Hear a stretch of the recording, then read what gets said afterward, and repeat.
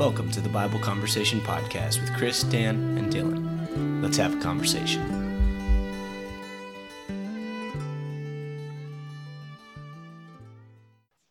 Welcome back to another episode of Bible Conversations. This is going to be part 2 of our discussion on the church merge in Durant.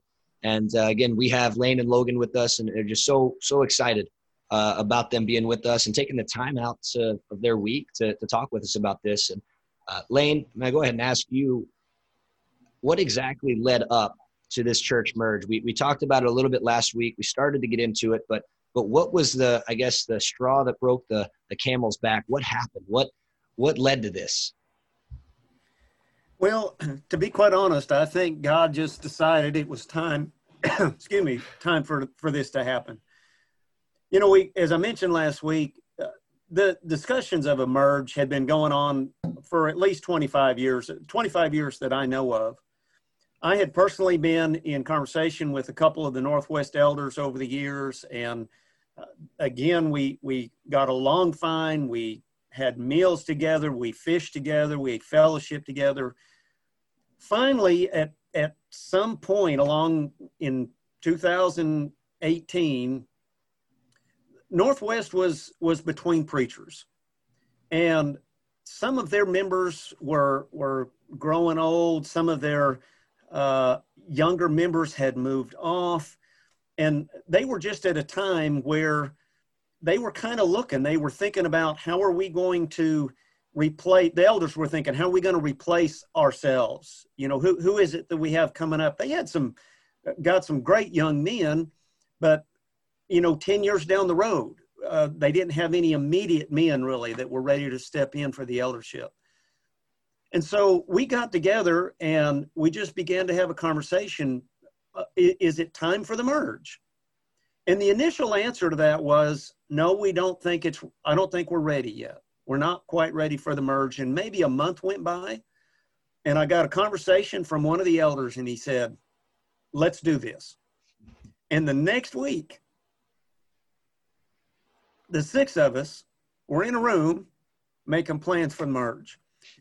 And since that time, there has been, I kid you not, Chris, there has not been a speed bump that we have had to go over other than we've had too many members. Now, that seems strange to some, I realize, but if we would have added the 2 groups together, we had about 300. Northwest probably had 120 to 150. Our first year together, we averaged 446 for Sunday. We had some Sundays over 500, which was more than both congregations put together. Our gym, we had to leave both auditoriums, move into our gym. Our gym was not big enough. And so we got together and said, fellas, we need to build a new building. We can't expand here where we currently are because we're landlocked. And so it went from there. And I'll let Logan address some of the interesting things that happened with the building of the new property and some of those events that took place during the actual few months that we were together. All right. Well, Logan, I'll let you go for it. Well, I just to second everything Lane said. He's right. One of the things I've noticed that disappeared, I want to just talk about that for a second. One of the things that disappeared that I've seen in other congregations is when you set your mind to doing something and you have a vision like the elders do to do this, and we're going to do this, and the whole and both congregations are following along, and they're following their elders, and a lot of the small little arguments and petty stuff really just disappeared. And I noticed that, and it's still that way. When you're worshiping in a gym because you have to, you don't have a choice. There's little things like, I can't believe we're worshiping underneath a basketball goal that somebody might, but we don't have a choice. Yeah. This is the only place that's going to fit. And so a lot of the small little petty stuff disappears and everybody's on board because the leadership is leading and the communication is there. And I would say to elders out there too, and I'm not an elder and never have been, but just seeing this, man, we need elders to step up and say, this is where we are going and we have a goal. Because to see the members, I'm almost getting emotional, to see the members follow that is just exactly what the Bible is telling us to do in 1 Timothy 3 and other passages. But then after, you don't have room, you don't have space, and one of the members says, well, here's this piece of land and we can donate this and the church can buy this, and everybody starts working together saying, you know what, here's another part of the building as far as the future over here that we can, and now the elders are working towards that goal. And to see somebody said, asked us one time, did Northwest members sit here and then the 7th and Beach members sit here? And at first I was like, Lane, I was telling Lane, I was like, man, we've got to integrate. We've got to make sure that there's people sitting in different places to make sure that let them sit with their friends. Let them sit with the people they've known for 50 years. And sure, we need to get to know everybody. But even now I look around and know everybody's spread out. So it's amazing that when people are working and serving, and I say working, this congregation is a working congregation. When they're serving underneath the eldership, it really is an amazing place to be. And Chris, let me jump in here and just mention a couple things about the nuts and bolts of the merge. Mm-hmm. That I think be important for some folks that may be wanting to do a merge themselves. What we did as elders, what we decided to do, we just merged our elderships. Mm-hmm. We also merged our deacons. And basically we merged everything that both congregations do. So we have, for example, first Sunday of every month, we call Focus Sunday. So we have worship together, Bible class and worship, and then we have a meal, and then we have our Sunday evening service right after lunch, and then we're dismissed for the day. So with our merge, everybody came together, and that's what we did. Northwest had a program where they fed the visitors. They had a meal prepared every week, and we adopted that. And so bringing both works of both congregations and doing everything might sound a little overwhelming, but it got buy-in from every member, because nobody thought, that congregation won, or nobody thought, they're picking on us, they're bigger than us, and they're not letting us do what we've always done. There was none of that, because we adopted everything that both congregations did. And I'm telling you what, I think that added to the excitement. It added to the growth. All members loved everything that we were doing. And it has just been an amazing journey. I think now, and Chris, I think as you visit this congregation, I think you can attest to this. Mm-hmm. If we have a visitor come, they have no idea that 18 months ago, we were two congregations. No idea. So, and that was part of it, was just pooling everything together. And as Logan's talked about the elders, the 5 guys I serve with are absolutely amazing. We've had some interesting discussions, but when we're done with the elders meeting, we will have 100% agreement before we leave that room. It's not a vote. There's not a 4-2 or a 3-3 vote on stuff. It is 100%. And we sit, we listen to one another. If I have to give in and say, I'm not going to have my way here, then that's what we do. And of course, we're not talking about doctrinal issues here. We're talking about nuts and bolts of the church. Where do we need to, this pandemic, for example, is just driving us all crazy. But we are still having 100% agreement on what needs to happen through this pandemic. And that's, part of it is listening and be willing to give of my own opinion and just give it up if I need to. That's actually a really, really good point, Lane. The leaving as a one mind. And right. And actually, I want to read a verse for y'all real quick that talks about being one. And y'all know this one, but if our listeners, y'all want to follow along, I'm going to read out of Ephesians 4:4. Beat me to it. I'm sorry, Chris. I beat you to it. I'm actually going to start in verse 1. Ephesians chapter 4, starting in verse 1.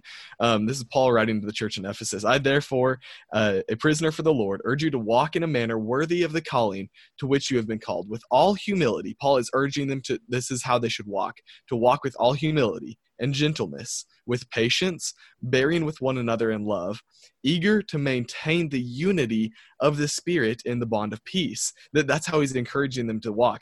And this is why, because there is, starting in verse 4, there is one body and one Spirit, just as you were called to the one hope that belongs to your call. One Lord, one faith, one baptism, one God and Father of all, who is over all and through all and in all. And I think that, that's something that we all remember. That's something that as a Christian we can say, yeah, I understand that we are the body of Christ. We are all one, but it's really evident, and actions always speak louder than words. And so it's really evident for the elders at those two congregations and now at the Durant congregation to, by their actions, say we are one body in Christ. I think Dylan, that's really amazing. That's amazing, and I'm glad you mentioned that verse. And that, honestly, that verse just opens up all kinds of thoughts. I'm gonna keep it reined in, but I am gonna say this: when you see the Northwest Church of Christ, or what was the Northwest Church of Christ, when you see them sell their building, when you see that we have sold all of our properties, all 5 or 6 properties that the church here owned, they've all sold, and there's a lot of bearing and patience, and there's a few tears when they see an old building get sold to somebody else and on both sides. But there's a vision ahead, and it's amazing to see these members falling underneath the leadership, just like the Bible's designed, the Word of God's designed. And that verse, the forbearance, the patience, the love, it's exactly the way it's designed to be. I appreciate you mentioning that verse. One of the Go ahead, Lane. One other thing I just want to mention real short, Chris, is that one other thing that I have really appreciated in the 5 men that I have the privilege to serve with is that they have a vision for the future. And that's the other part that we have talked about the church here in Durant. The church in Durant is bigger than the 2 congregations that we're part of. We have 100-year vision. We're building a new building, but we're building a new building that's going to be here for 100, if the Lord tarries, for 100 years, for our kids and our grandkids to be able to take the manor to the next level. We're willing to pay that price right now, both financially and the frustration of this building process, but because we are looking down into the future of what does Durant, Oklahoma need.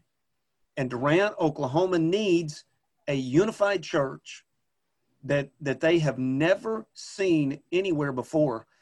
And Chris, we still get comments from people in town. Oh, you're with the Durant Church of Christ? Are you the guys that have merged? Are you the guys building the building out on the hill? People are still talking about it 18 months after it's happened.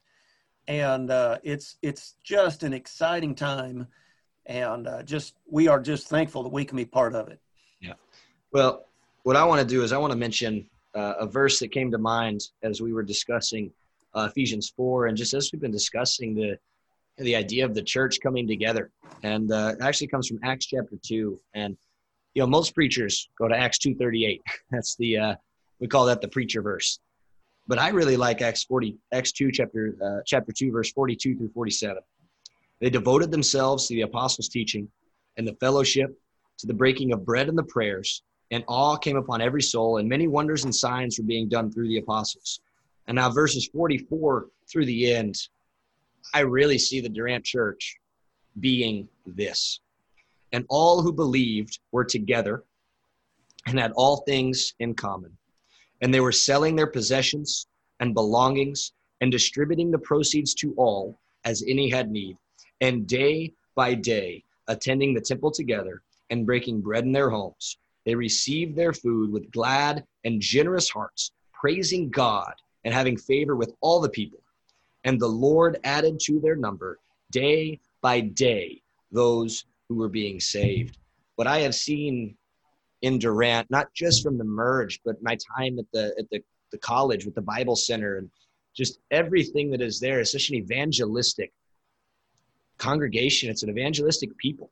You know, we know that the church is not a building, right? You guys aren't, again, you're not building the building so that you can say, hey, look at us. You're building the building as a means to an end, right? As a means to share the gospel with people. And so as we talk about the church being a people together and the Merge, it's from you guys' perspective has been seamless. And that's a testament to God. And I think in a lot of ways, it's a testament to the people that God has put in Durant as well. And so I do want to let you guys know with regards to the entirety of the eldership and the membership there as well, that you guys are doing some amazing things. And I think Chris, this is such an encouragement to so many. I appreciate you doing this, and you and Dylan both. And there's people out there who may be in a congregation and they need to merge with some other people, even in the same building. Mm-hmm. And I think that that's kind of a revival to all of us to think to ourselves, you know, we can merge without being two different congregations, and especially under the leadership of good elders. And so I appreciate both you guys for doing this. Yeah. Well, we appreciate you guys. And Dylan, did you have anything else you wanted to say?